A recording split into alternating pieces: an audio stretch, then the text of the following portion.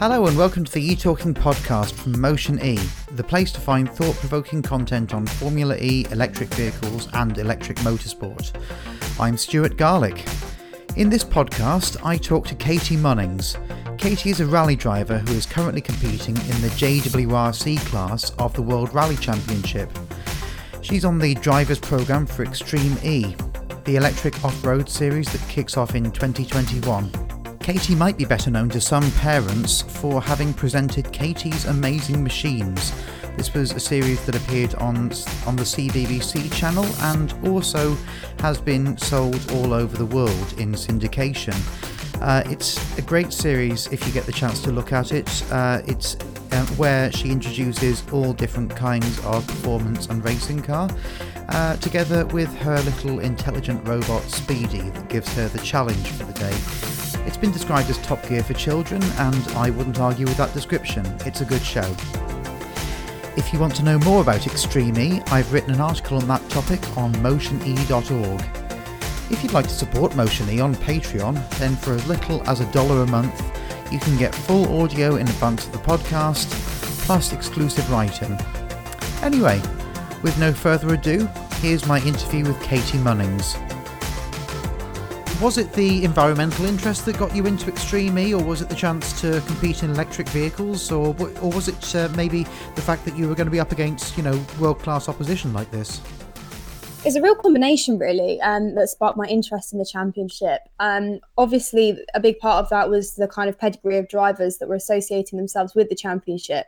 I think at first I didn't really understand the format of it.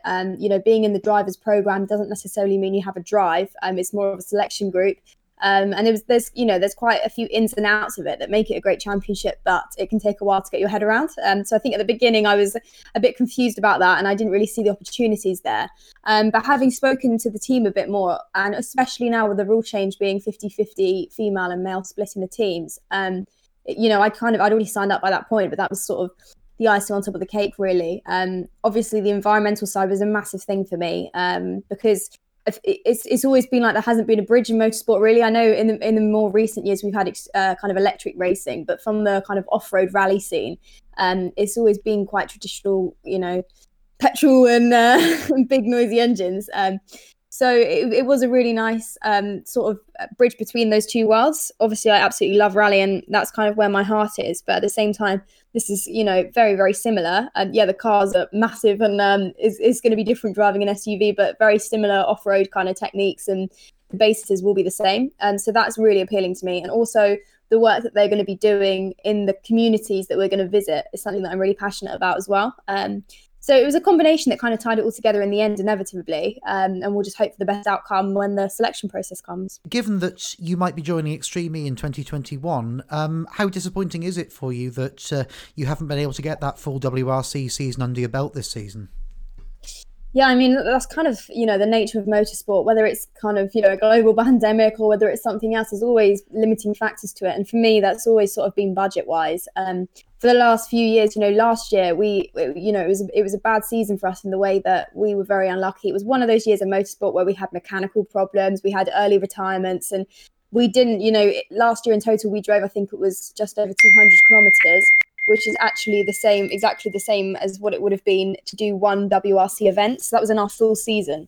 So that was quite, it was very difficult because you have to have so much experience. You have to be learning all the time. You have to be kind of keeping your eye in, the same way as you're a footballer. You wouldn't ask a Premier League footballer to just go onto the pitch and perform. He has to be kicking a ball between matches. So to not have that consistency is very difficult as a driver.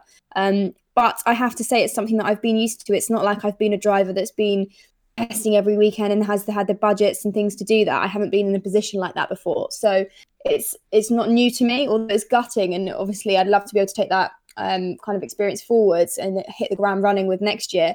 It is the same for all drivers at the minute. Nobody's testing unless you have a rally track in your back garden and a rally car there. Then I don't think anyone's doing much at the minute. So I think mentally I'm able to cope with that a lot better than I would if I hadn't been in this situation before. So I was reading that your all-time hero is Michèle Mouton. Yeah, she's an awesome woman. She's now the FIA safety delegate for rally as well. So I've seen her in some events before. she's given me some advice. She is really cool. She's definitely someone that I still look up to. I think what she did when she did it in rally was absolutely phenomenal to be on that level with the boys. And I don't really think we've had anyone like that. I know that we've had, fast women out there, but to have got the manufacturer backing and to have been in the position that she was, it was quite amazing to do what she did. Can you see any particular reason why women aren't getting to the top? Yeah, I think ultimately, the teams are always going to be looking for the fastest drivers, rightly so. And I think the reason that we're not seeing women at the top of, not just rally, motorsport in general now, I think it's because when you look at the entry level, we're talking about, the kids getting in karts or people entering club rallies at a kind of junior level and accessible level for most people. There's not the numbers of females going in that there are of the men. If you look at that pool and imagine it like a bath, it's 80% filling up with boys and only about 20% filling up of girls. And so to pick one champion out of that, your chances are, they're going to be the boys, because not every boy that enters at grassroots makes it inevitably to the top. The same as not every female that enters makes it. So I think it's just, there's a lot of factors to it. And yes, of course, motorsport historically has been very male dominated. I think I don't think that if there was a woman on the level that was fast enough to be there and to be competitive with the boys, I don't think her gender would hold her back from team selection. I think the problem that we're having is getting girls in at the right level to be able to then develop themselves so that they are on the same level and they're not kind of on a back foot from it. Yeah, and giving them the track time or the stage time as well, obviously. And that's, I think, why Extreme E is so exciting, or one of the reasons, because they're having one man and one woman per car. How important is that for the development of the championship and making it different to all the others? Yeah, absolutely. I mean, historically, I don't think it's ever really happened in the way that it's going to happen. You can have a female in a team or as a test driver, but if that result isn't counting towards the overall team, then you could argue in the past it's been done for PR reasons or to attract a bit of attention. But actually here, this is going to affect everyone's result. They've taken the boys seriously for years in motorsport, and the women that are being selected are going to be seen in exactly the same light, because they're going to have to be able to be fast to support that male driver and inevitably support the overall team result. So I think that is massive, because it brings a whole level of credibility to female drivers, and it really does give the ones that take it seriously is the chance to flourish in that environment. And I think especially I'm excited coming from a rally background. I know a lot of the drivers that have signed up have come from a track background. I feel quite lucky to have had experience on snow, on ice, on gravel, in lots of different conditions in lots of different climates as well. So I think I'll be able to bring some of that experience to the table as well. And then I'm excited to be to see who you get paired with, and hopefully have a really strong team. And then it's that kind of teamwork element that comes into it as well. I've done rallies before where I've co-driven for other rally drivers, and that teamwork and that passion is something that I absolutely love. Being both drivers in the car, both knowing exactly how it feels. It's not one co-driver that just reads the pace notes. We're literally swapping over. So it'll be the female will start the race and then the male has to finish the race, both in the driving seat. So I think it's an amazing way to do it. And it will have to be 50-50. They're going to have to be compromises on how you set the cars up as well. It's going to have to suit both drivers. So that the kind of domineering aspect of men in motorsport is going to be really overshadowed by this whole championship, I think. So whoever's not driving will be doing the co-driving then, effectively. Yeah, that's exactly it. They haven't really announced the ins and outs of the rules of the pit stops and the changes, but from what they've said so far is it will be 1 lap for a female, 1 lap for a male, and you can strategically in your teams decide if you want to run the male first or the female first. And then obviously the combined time goes together, but they have to read the pace notes while you're not driving. So there's a bit of multitasking going on there. And I've done it before. I've read the pace notes before, and it's not what you expect when you're actually in the rally car. So I think for a lot of teams, there'll be some adjustments and have to do a lot of training on that as well. Well, absolutely. And it's like asking somebody who's done the same thing for, 20 years to do something totally different. I mean, I'm trying to imagine Sam Bird or Andre Lotterer reading pace notes. It's going to be something you're used to, but something they're not used to, Yeah, it's funny. I read pace notes for the first time last year. I did Monza Rally Show actually with Reece Yates, and we were in an R5. And that time, I've only ever sat on the left seat, on the driver's seat, and it was a real shock to me actually reading the pace notes, because I'm so used to looking out the window, looking at the braking points, looking at the line, and judging. That's what rally is for me. That's what motorsport is for me. So to be then, my job was to look down and make sure I'm on time and read the pace notes. It was quite, I just wanted to look out the window and I get all excited by it. And I want to see where we are against the other cars. And you really do have to be quite disciplined with yourself to not get carried away. Are you going to have an advantage maybe because you come from that rallying background? We'll talk about the surfaces in a minute, but purely just the fact that you know how to listen to and how to read pace notes, that's going to be a major advantage, I would have thought. Yeah, I think it will be an advantage. When I look back at my career, it probably took me a good year to actually listen to what my co-driver was saying. I know that sounds funny, but if you've come from kind of a racing sport where you're on your own in the car or you haven't had the experience of working with that team before, your judgment can be, especially I would assume if you've been in motorsport for a few years and you've got a lot of skill, you'd be doing it by what you can see, which is, what racing drivers would do on a track, not what you're hearing. And it took me about a year to actually really listen to my co-driver, because I think part of it was there has to be an element of trust. So you have to trust what they're saying and you have to actually live by what they're saying and drive by what they're saying as well. And for me, that did take quite a long time to develop. So I think that will be interesting to see the dynamic between the two drivers. And, that's going to be a vital part of the pairings of the teams as well. It will have to be a relationship that is very kind of, you're both on board with it.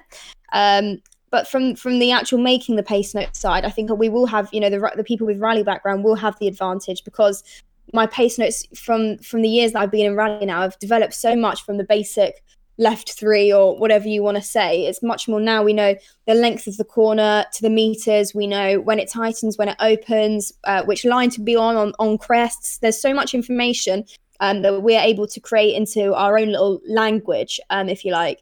That does take time and experience to develop that as well. So I'm lucky to have that background, and I think it's something that we'll have to rely on very heavily in those locations as well. Because I think maybe the route won't always be that obvious when we're racing around the Amazon rainforest. So yeah, I think from that side, I am really excited. But at the same time, it's not a selfish sport. So if I go in to the race and I have my pace note system set up one way, I have to be very aware that I might have to adapt that if the male driver in the team doesn't like this, or he reads it a different way. It's very much something that will have to be worked on together. Yeah, and you'll have to spend a long time. I mean, if you are paired with a track driver, you'll have to spend a long time actually tutoring them on what everything means, I would imagine, as well. Yeah, I think there'll be an element of that. I mean, obviously, I think that they could teach me a lot from the driving side as well. So I think it will be a mutual kind of relationship. And I think that's going to be such an integral part of who's fast. You're going to have to work together on stuff, and you're going to have to be able to share the advice between each other. So that's something that I'm excited about, actually. We were talking earlier about the integrity of the drivers and the pedigree that we've got. I think it's going to be absolutely phenomenal to be able to learn from some of those guys and to be, hanging out in the paddock and to be able to just pick up bits of information from people that have had, such long and successful motorsport careers. For us at the beginning that are starting our careers, I think it's going to be, really invaluable to have that association. Yeah. You've driven on snow, you've driven on ice and, mixed surfaces before. Obviously, that's an advantage, but coming into the environments that you're going to be in with Extreme E, is it something where you're still going to find new things? For example, when you go to Greenland, is that going to be familiar to you because of your ice driving, or is it going to be a different kind of surface because of the way it is? I think it will be familiar. I've spent, for the last sort of 2 or 3 years, I've spent the whole winter up in Swedish Lapland in the Arctic Circle teaching ice driving, actually. So I've driven a lot of different cars up there as well. So I think that experience will really come into play. I think, obviously for all of us drivers, it's going to be a case of learning a brand new car, and especially with, it's not your typical racing car. It's the SUV. I think it's 1,600 kilograms. It's very unique, and I think the tires as well that are being developed, it's going to take a while to learn on those. But in times like that, I think you have to remind yourself that every single driver is in the same situation. So ultimately, having the experience that I've got on the rocky terrains in Cyprus, right through to Swedish Lapland driving and Rally Sweden at the beginning of the year on snow mixed with gravel. I think all of the surfaces that I've picked up in my career so far will bring something experience-wise to the table that I'll be able to lean back on, which will be very invaluable. And that's one of the reasons that I'm feeling so excited about it, coming in from a rally driving side. to the championship. I think it could be what gives you the edge over some of the drivers that haven't got the experience on the different surfaces. Yeah, and I would imagine as a young driver who over the years has had to make their own budget, had to maybe scrimp and save. You've maybe got an advantage over certain drivers who've had it easy for a few years in terms of you're getting on a boat and you're going to places and you're maybe having to be in an environment which is not ideal all the time to preparation. I mean, is that something you've thought about? Yeah, I think, rally is far from glamorous. When you look at track racing, sometimes we've retired at the side of the road in Sweden and we've got to take Arctic jackets and snow shovels because we're going to get hypothermia if we get stuck. And there's a lot of factors that come into play, and that's what makes our sport so exhilarating and such a thrill to drive. So I think it will be a very familiar situation for me. I've as you say, I've kind of come up from kind of the bottom, haven't had it handed on a plate. So I think, the luxury of being in the drivers program is something that's new to me. And it's an opportunity that I wanted to grasp with both hands because it's a phenomenal lineup and situation to be in with, the selection of the teams and the way that the process is going to work.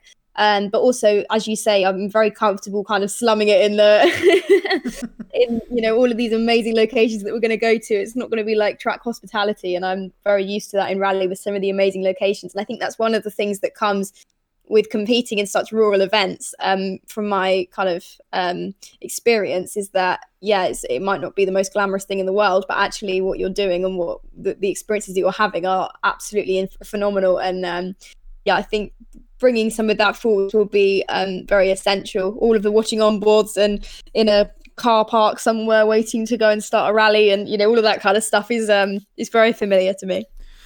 You've had plenty of success in the European Rally Championship as well. I was looking back and I saw that you actually finished fourth in your class last season, I think it was. Is that right? I think it was the year before. Yeah, last year we were very unlucky and we didn't actually complete the season just because we'd had mechanicals and there was nothing to fight for anymore. So the year, I think it was the year before that. It was really cool for us actually. That was the year that I was able to go out to Cyprus, and we did Rally Cyprus out there in the with the massive rocks and the really rough terrain. And we did Rally Mont Blanc. So that was racing around the side of Mont Blanc, which was awesome. We did the volcanic islands and the Azores and Gran Canaria. There was loads of different locations we did that year. We were able to do loads of rallies. And I picked up some invaluable experience from that. And what was important for me was, yes, I've in the past, there's been ladies' trophies in sport and in rally. But what was important for me that wasn't segregated on gender. That was fourth place overall in the two-wheel drive category. So that was something that I was really proud of because that's exactly where I want to be, pitching myself against the boys. And to be honest, that's one of the reasons we started in the European Championship. I didn't really start with, UK rallying or kind of club rallying. When the opportunity came about, we had the option to go and do ERC. And for me, I was looking at the ERC as probably the fastest juniors in the world. And often there's a crossover between ERC drivers and JWRC drivers. So the level of kind of talent, I would say, is pretty similar in both of those championships. So I was going from no rally experience to pitching myself against the best juniors in the world. So that was, it was a big step for me. But at the time we said, if I'm able to pitch myself against them and then compare and study and watch onboards back to back of the different drivers and different techniques, I will actually progress a lot faster than if I was kind of, not competing against that level. So that was one of the reasons that we did it. And one of the reasons we went straight into the European field. And I'm glad we did, to be honest with you, because it did mean that I was able to put myself in positions that I probably wouldn't have been in if I'd have done it a different way. How important is it for a driver to go into these challenges with no fear? Because, you could so easily be intimidated by the quality of, like you say, young drivers in the series, but you just went in there and competed and didn't look at that, I imagine. I mean, how important is that? Yeah, I think it's definitely necessary to go in with kind of an optimistic approach to motorsports. Not everything always goes your way. And also you've got to ignore what people are saying, social media and things like that as well. You do have to develop quite a thick skin quite quickly. Because I think, there's a lot of people that have an opinion on things when they don't necessarily know the situation or know how much experience you've got. I know when I first started, there was probably more attention on me than there would have been a male in my position going into the European Championship, just because purely of the fact that I was a female. And so I think people were expecting me to go out and be European champion in the first year just because, I was a female in the sport and that's what they wanted to see. But actually, I don't think the same pressure would have been put on if I was a male driver just starting out. Because, at the end of the day, everybody has to start somewhere. But I think, the no fear element is something you develop over time. And I think that's where the pace notes come in, really, when we're talking of on an event basis. When you're there in the moment on the stage, you're not thinking, oh, God, this is fast. I don't want to crash here. You're listening to exactly every little ounce of information that you can get from your co-driver. And you're just translating that through the body in the car. So it's not you're not really thinking about the fear in that moment. And I think if you just take it moment by moment like that in the car, then I think the fear element over time starts to dissolve as you realise how in control you are, really. You presumably got the chance to meet and interact with some real heroes of yours as well. I mean, are there any moments where kind of you've met drivers who've had long careers and you've thought, crikey, I used to watch you on TV. I used to want to be like you. I mean, well, I first met Michelle when we were in Rome a couple of years ago now. It was the qualifying stage. And she'd stayed. We in the running order. We were kind of quite far down the back of the pack coming into qualifying. And she'd actually stayed on the start line waiting for us to come through to have a chat and just let me know that she was watching and supporting. So that was really special for me. And I was very starstruck. I was just turning up to the stage and I was getting my helmet on, and then suddenly Michelle Mouton came around the side of my car and wanted to have a chat. So that was quite an amazing moment for me. Also, I think, was it last year? Yeah, I was working on a project with Red Bull last year at Rally GB, and that saw me interviewing Chris Meek. Who else did I interview? I've been there when Julian Porter's interviewed Sebastian Loeb, Sebastian Ogier. I've had chats with Esa-Pekka Lappi, Timo Sunninen, a lot of the WRC drivers on the events. I was actually having to interview from a driver's side. They wanted, one driver speaking to another driver kind of interview. So for me to kind of relate to them and make it an interesting interview for them, I was really nervous about that, actually, because obviously I've never driven a WRC car before. And these guys have had so many years experience that I didn't want to be asking kind of entry level questions to the complete pros. That was really overwhelming for me. And that was an awesome experience, and kind of lapped up every second I could get with those guys and getting some tips on kind of preparation for events and just the overall kind of way that you work yourself up through motorsport careers, really. I spoke to Michaela Orlan-Kotolinsky about her mental coach. Do you have mental coaching yourself, and do you think that that's an important part of the toolkit for a driver these days? Yeah, I have in the past. I've worked with sports psychologists. I think it's one of those things, you access it when you need it, and as much as you need it. I think every driver is very different with that. I've still got kind of visualization audios from my first meeting with this sports psychologist that I still use today. So that is useful. It's about preparation, and it's about finding the flow that works for you. And for me, that's when I'm calm, when I'm relaxed, that's when I perform the best. And I think obviously every driver's different. Some like to get themselves really hyped up, but it's something that takes a while to develop personally. One thing that I'm actually doing more during lockdown, because we have more time, and I'm finding it is really helping me, is more meditation, more yoga, things like that, which actually have a massive impact on your concentration and that emotional and mental fitness that we were talking about earlier. For me, it's kind of making sure that you're not filling your bucket up too much, and that you're having that flow and that release as well, because that's very important when the season gets back going. You've got sponsor commitments, you've got appearances, you've got flights, you've got jet lag. There's a lot of things to contend with, and if you're not taking care of yourself, you can burn out very quickly.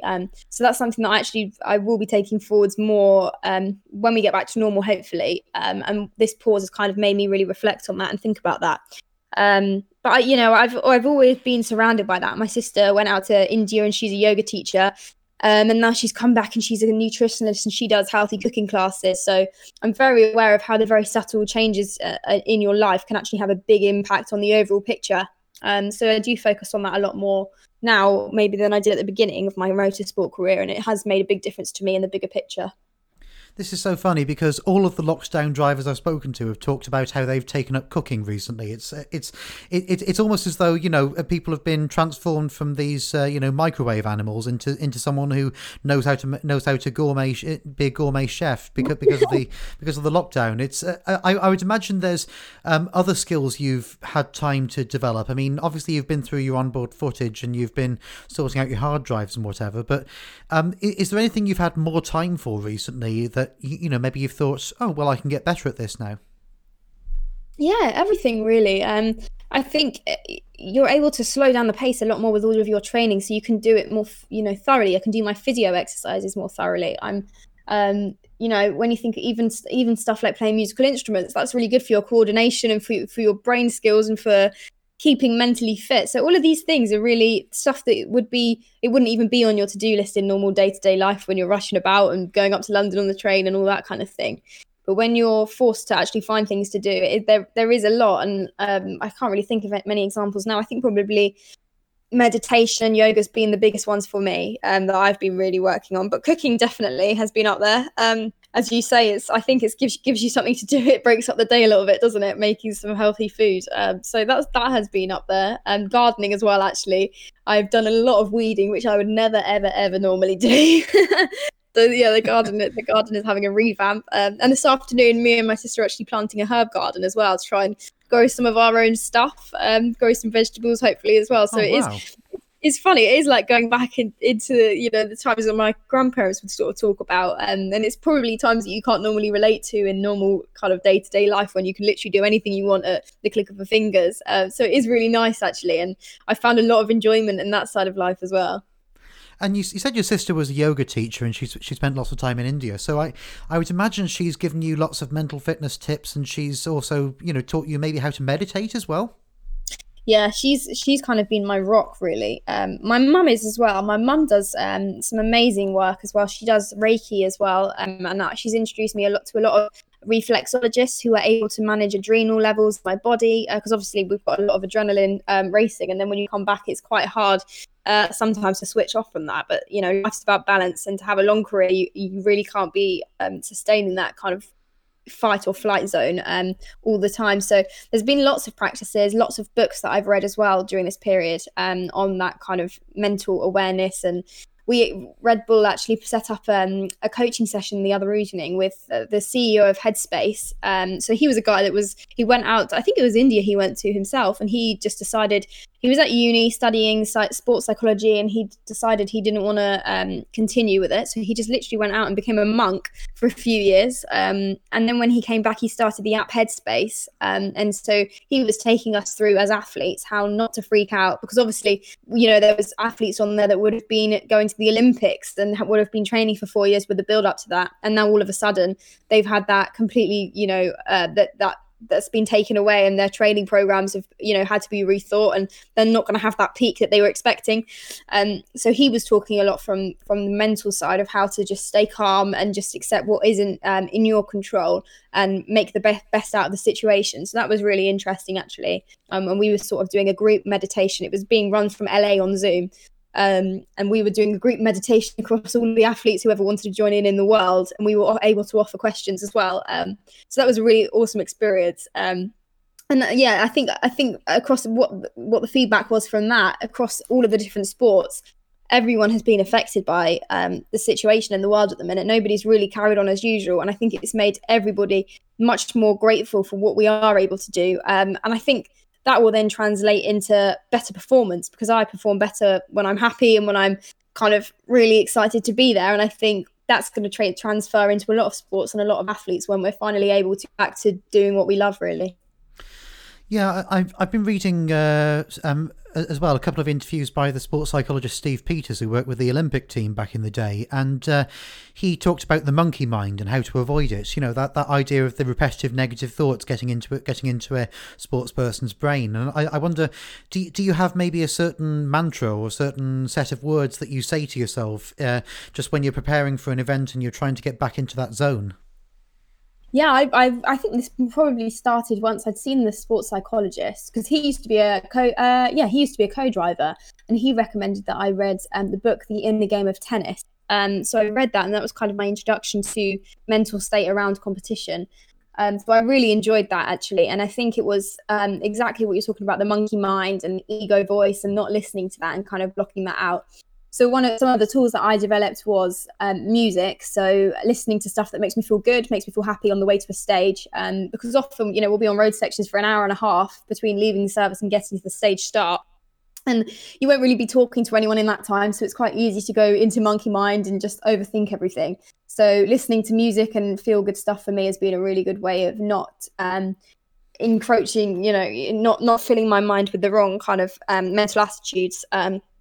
And my sister more recently, actually, she gave me some techniques which were really useful. It was a guy that did a lot of public speaking, and he was saying that when to avoid nerves of speaking to massive audiences, in the morning when he wakes up of that event, he will literally just get in this zone where he's only allowed to think about what he's doing at that time. So it's being really mindful. So, for example, he'll be, okay, now I'm getting on the bus. I'm now sitting in the bus. I'm looking out the bus window at the trees. He's not sat in the bus on the way to the talk thinking, oh my gosh, there's going to be a full room of people. He's compartmentalizing what he's allowed to think about in his brain.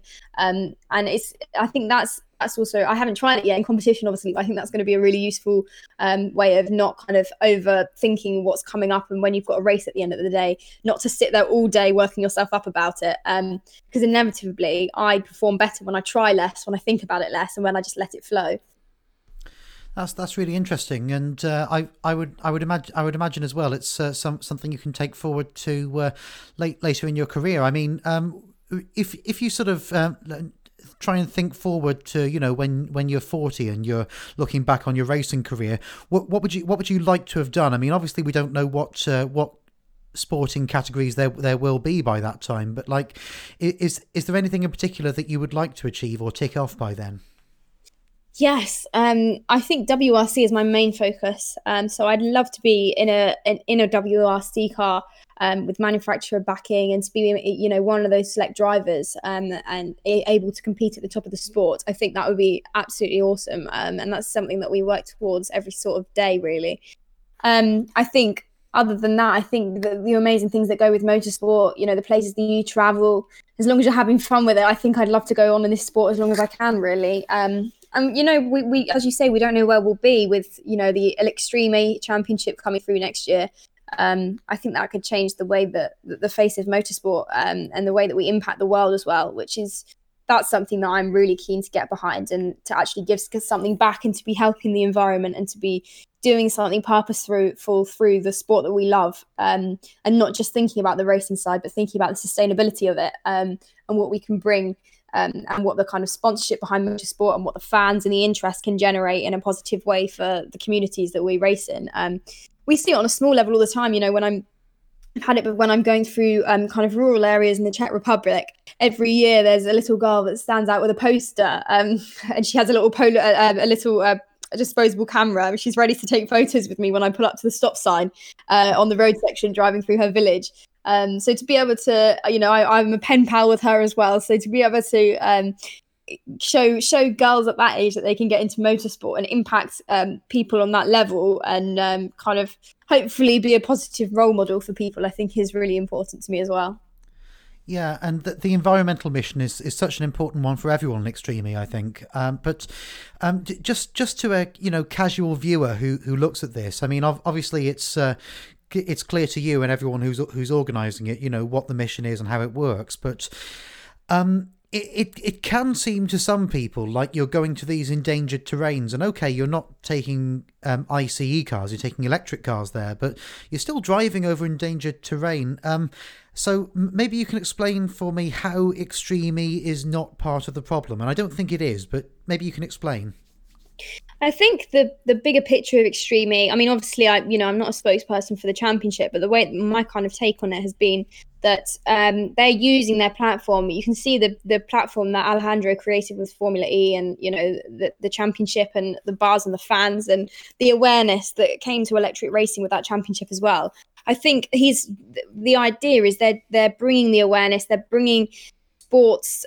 Sport has a massive following. Sport has a much bigger following than science, or that those areas might normally get on a day-to-day basis. So I think anything that at this stage is bringing awareness to that through fans watching it on TV and learning about it and understanding about it through the programs that will be aired. I think, the fact that we've got this ship that's going around with the scientists, with the laboratories, the specialists in those areas. And yes, we are racing on the areas that are endangered and are, destroyed at the minute. The rehab that's going to go into those areas to make them sustainable, I think makes up for that 10 times over, because that's something that might not be happening without the sponsorship money that this championship is going to bring to that area. So I think that's the bigger picture of looking at it, rather than just seeing, look at that car driving over the, that deforested kind of area in the Amazon. You're thinking actually those trees are going to be replanted the day after that championship, and great things are going to be done for that area. So I think that's my kind of take on it. That's the bigger picture. Obviously, it's all about balance in the world, and I think this is one of the reasons that motorsport has kind of been maybe a little bit behind the rest of the world in terms of brands thinking about what they're putting out, what they're getting back, and the sustainability of the world at the minute. And I think for the short-term benefits of having the race in those areas, actually, this isn't just a race that's going to happen in motorsport like some other championships are. This is sustainable, and this is going to impact that area for many years after. You've probably taken a look at most of these locations. Maybe you've even been to some of them that Extreme E is going to. Is there a dream venue where you think, in terms of going there, in terms of seeing it, talking to the people, you think that's something that really stands out for you? I haven't been to any of the locations actually, and that was one of the things that really drew me to the championship as well. I just, most people absolutely love traveling and seeing the different cultures. I think, massively, I would absolutely love to race in Greenland on the glaciers. I think that would be phenomenal. I think the desert as well would be something quite special. I've done Rally Cyprus, which is probably the closest I've come to that. But they're probably locations that I wouldn't normally go to. I wouldn't go on holiday to those places. So to be able to go there and to be doing something positive, and also visiting an area that's probably not a tourist hotspot, that is completely how the true culture of that country and that area is. It will be fascinating to learn about that, and to be a part of something that can give back as well is really important to me. Yeah, absolutely. And you mentioned that you're on that ship. I mean, the aim of Extreme E is to turn it into a kind of to make content on the ship, I believe. So I don't know. I think they're working out at the moment whether people are going to be on the ship the whole time or just before races or something. But you're going to be spending a lot of time on that ship, and there's going to be a kind of reality TV element to that as well. Now, obviously, you've been on TV before, and we'll talk about that in a minute. But does that give you any kind of advantage over maybe the drivers who are a bit more hidden, a bit more private? Yeah, I think I'm very used to kind of cameras being around. And this year, the beginning of this year and going forward to the season, the plan was that we would have exactly that, a fly on the wall kind of series that was kind of at home, training, going to events with me and meeting my friends and all that sort of stuff. Real kind of fly on the wall type stuff. So I am actually used to that now, and it's something that's I've accepted at the beginning of this sport, that to make it, you have to have something that is able to help you stand out from other drivers, to be able to get the sponsors and to be able to offer something different to the table in motorsport.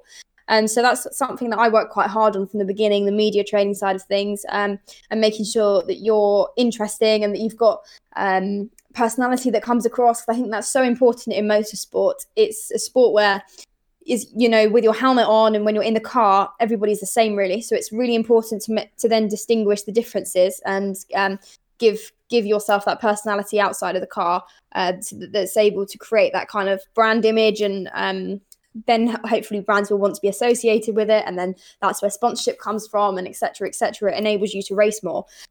So it's something that I've kind of always had to develop from the beginning, and I think it's massively important to companies nowadays as well. And so I think that element, it can only be positive.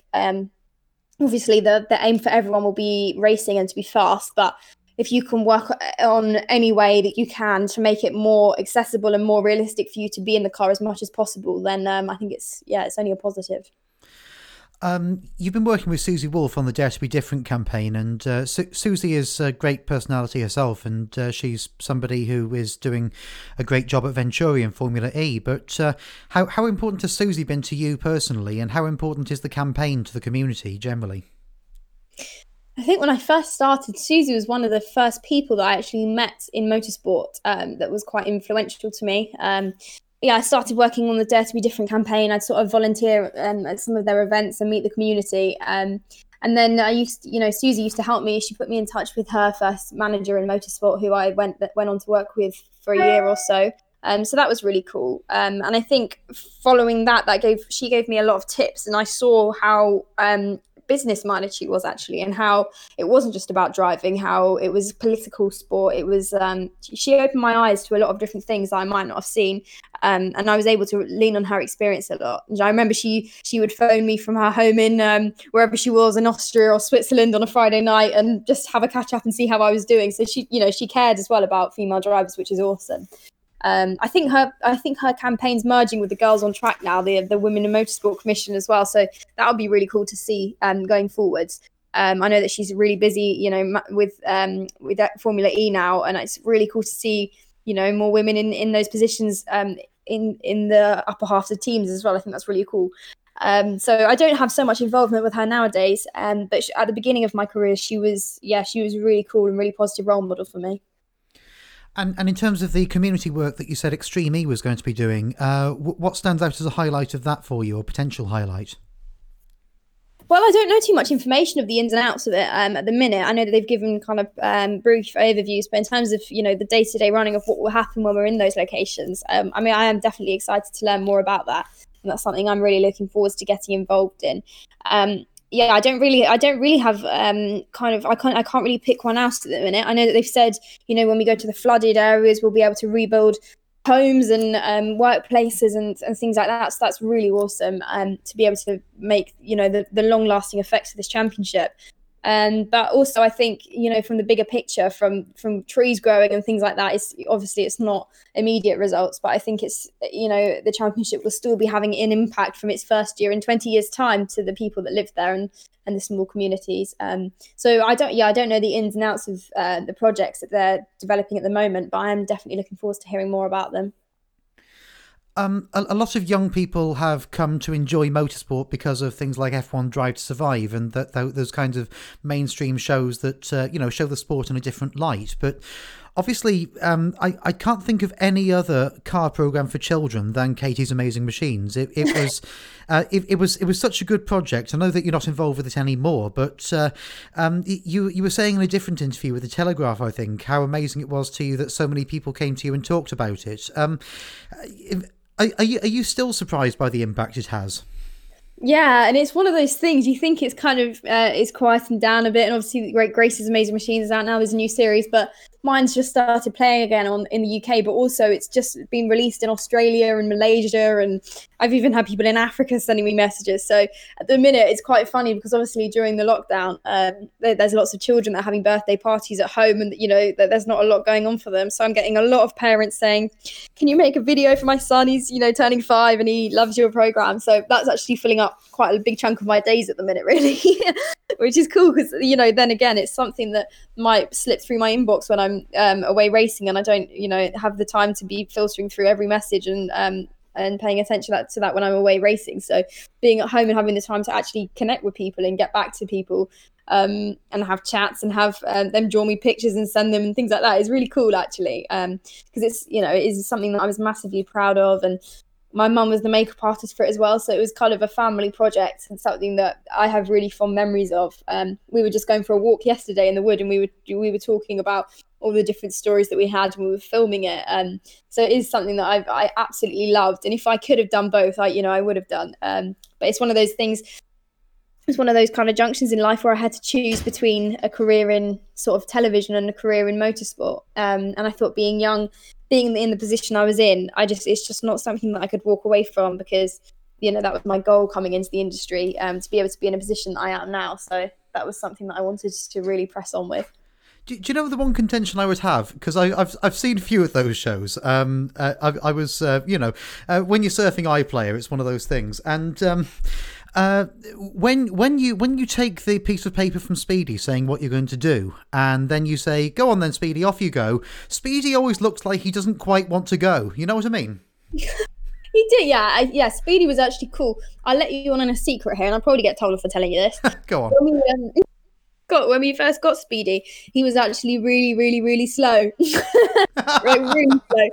So it was quite funny because we'd stand on Anglesey track, and it would be this massive track, and obviously everything looks slow on a track, doesn't it, compared to kind of a normal lane? Yeah. And so he was on the tarmac, and I'd say, "Come on, Speedy," and he would literally be going at like half a mile per hour towards me. It would be like wind blowing and all of that while I was waiting for him to get up to me. So they had to speed it up quite a lot in the edit, and I think they made a new robot for Grace's Amazing Machines. But he was not that for Speedy, which was quite ironic. So when you say "Come on, Speedy, off you go," it's kind of ironic in a way. Yeah, it was the whole thing, and it was one of the jokes that we had in the production of it, because it would always be like trying not to laugh when you're calling him Speedy, and then it's like tortoise. If you were to be asked by, I don't know, the BBC or Sky or whatever to do a children's version of Top Gear, I mean, that would be something that I think no one's done before. That would be amazing. Do you think a car program for children where you maybe go in depth on how a car works, and where you talk to maybe racing drivers every week, but in a way that's good for children? Do you think that could ever work? Yeah, I think there's kind of two arguments to it. I think we got really close with Katie's Amazing Machines. We always call it kind of the kids' version of Top Gear. When you think of, you've got to keep the attention span. You can't go into too much detail because, it would be funny. I'd ask children what their favourite part is, and I'd give them loads of engineering and loads of parts of it. And then, they're always going to be like, "Oh, I like the red car. I like the blue car." And that's just one of the great things about the way that children's brains work. So I think there's a balance. There's definitely a balance between keeping it interesting and keeping them engaged and giving them useful information. Also keeping the show short, because it has to be. I think it was 15-minute shows. I think that's what they were. Because otherwise, people will switch off. And I think we really kind of hit the nail on the head with it in that series, because it was informative. I was learning so much myself. And there was, about all the controls, about driving combine harvesters and submarines and helicopters. And, there was so many amazing experiences in there. And some of it was quite, some of the things that I was learning and that I was having to explain on TV were quite difficult topics for me to even comprehend. So I think we did quite well. I think, as you say, it would be cool to have more interviews with people from the industry. But when we did try each machine, we had an expert in that field talking to us about it. So we had people from the F1 speedboat racing team. We had proper pilots. We had an RAF trainer. So I think that we did, it wasn't just cars. It was lots of different industries. But I think it was a really nice broad spectrum of that. And I think, going forwards, I mean, there's definitely the opportunity to do more with it. And I think that it was so popular. I had another 2 series commissioned immediately following the show. So I wouldn't be surprised in the future if there's not something similar that comes out in a few years' time. Just moving on finally to, we've talked on and off about the Extreme E car, and I've talked to other people about it as well, and it is a bit of a thick boy. It's a massive monster. It's I think Michaela was saying it's twice the size of her Swedish touring car, so it's not a small machine. How different do you think that'll feel to your Ford Fiesta in the WRC?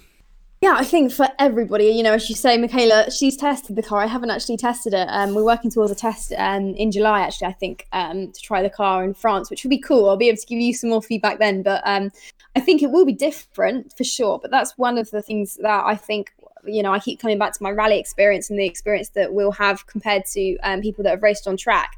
The off-road element is something that I'm not, it's not that different for me. We have changes in ride height, we have changes in suspension when I race in the desert in Cyprus compared to what I'd have on Spanish tarmac. So I am acclimatized to feeling the differences and to picking up the pace quickly in different environments like that. And I did a race with Bentley at the beginning of the year on ice. So it was like a 2-ton Bentley that we were competing in the GP Ice race in Austria. So that was quite heavy, that was quite big, and we got on with that okay. So I'm thinking if I can just have a couple of test days with the SUV, then I'll pick it up quite quickly. I can't even imagine driving a Bentley on ice. Was it the GT3 car or something else? Yeah, so it was actually the exact car that they had for Pikes Peak. So it was phenomenal. I don't know if you've Oh seen my a picture lord. of it. If you want to have a look, you can Google the GP Ice Race. I will have a look. And we had a roof rack on the top. We had it was a Continental GT, so it was absolutely hilarious. It was we had like bomber skis with a sponsor, so we had skis on the roof, and I was dragging a skier behind. So it's ski during, which is a sport out there. So he's holding onto a rope off the back of the Bentley, and we're going round laps and laps on the circuit. And it's all done. It's all based on style, and we had the mountains painted on the Bentley. But it was funny actually because the rules were that the tires had to be kind of road going tires. And we were running with Pirellis. That was the sponsor of Bentley. And we only had, I think we had under a millimeter spikes. It was something like 0.6 or something that we were running with, which when you're driving a car that big that's that heavy, it doesn't really make that much difference.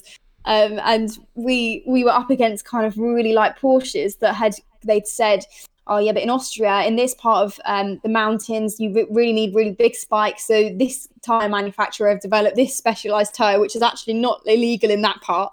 And they were like 7mm studs, and all the rally cars came with the proper 7mm studs on. So it was really funny actually, because our car would be absolutely sideways everywhere, looking like completely out of control.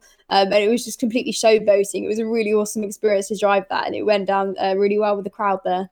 The boss of the motorsport team invited me into the factory to have a look around when I was working in the area, and he just happened to email me out of the blue and said, do you want to come and have a look around the Bentley factory? And I was saying, okay, yeah, that was awesome. So I went round and I saw the whole production line and the motorsport team, and then he explained this idea to me, and he was saying they want to show it as a dynamic car, they want to have a female racing it, because what's more dynamic in motorsport now than having girls behind the wheel, and to be putting their Bentley, they don't want it to be a car that is just a city going car. They wanted to show it as a sports car, as a performance car, which I think we really did. There's no better way to do that than having it absolutely sideways across the finish line in an ice race. So yeah, it was an amazing experience, and obviously it was one of those things that you just can't turn down. But also, coming back to the whole experience side of things, taking it into a different championship with the Extreme E, that's again another heavy machine that I've been able to have a lot of time on ice testing in Finland. And that's all experience that I'll be able to cluster together to take that to my championship next year in Extreme E, hopefully. Yeah, absolutely, and just to close things off, some people who've driven it, I think Michaela, Ken Block, and a couple of other people have driven it, have said it's remarkably light. Is this the first EV that you've raced? Yes, it will be. Yeah, so that is one thing that will be completely new for me. And that I've read some absolutely amazing things of people saying it's going to have the same torque and horsepower of WRC cars, but obviously it's an SUV and it's 1.6. So it's, when you look at the weight of that, 1,600 kilograms, and you think, wow, that is for it to feel like with an electric motor. I haven't got any experience in electric racing, but I think it's just going to be one of those times in motorsport when you can't take any expectations for that test. It's got to be getting in and just getting a feel for it and getting the kilometers under your belt. And that's exactly the same situation with the Bentley when I tried that on ice for the first time. You really have to leave all the other principles at the door and not think, right, but I want to fine tune this and I want to fine tune this. You have to really learn how to drive the beast, and then you can start bringing your experience to the table and start fine tuning the details. Well, that's fantastic. Thank you so much for doing this, Katie. Really appreciate it. Oh no, it's great to chat to you. Thank you for having me on. No problem, and I wish you all the best when the JWRC starts again. Hope that the herb garden goes well as well. It's a lovely day for it today, isn't it? I'll go and get my gardening gloves on now. Thank you for listening to the E-Talking podcast. In the next edition, I'll be chatting to Porsche Formula E test driver and Extreme E hopeful, Simona de Silvestro. You can subscribe on Spotify, Apple Podcasts, or wherever you get your audio. Bye for now.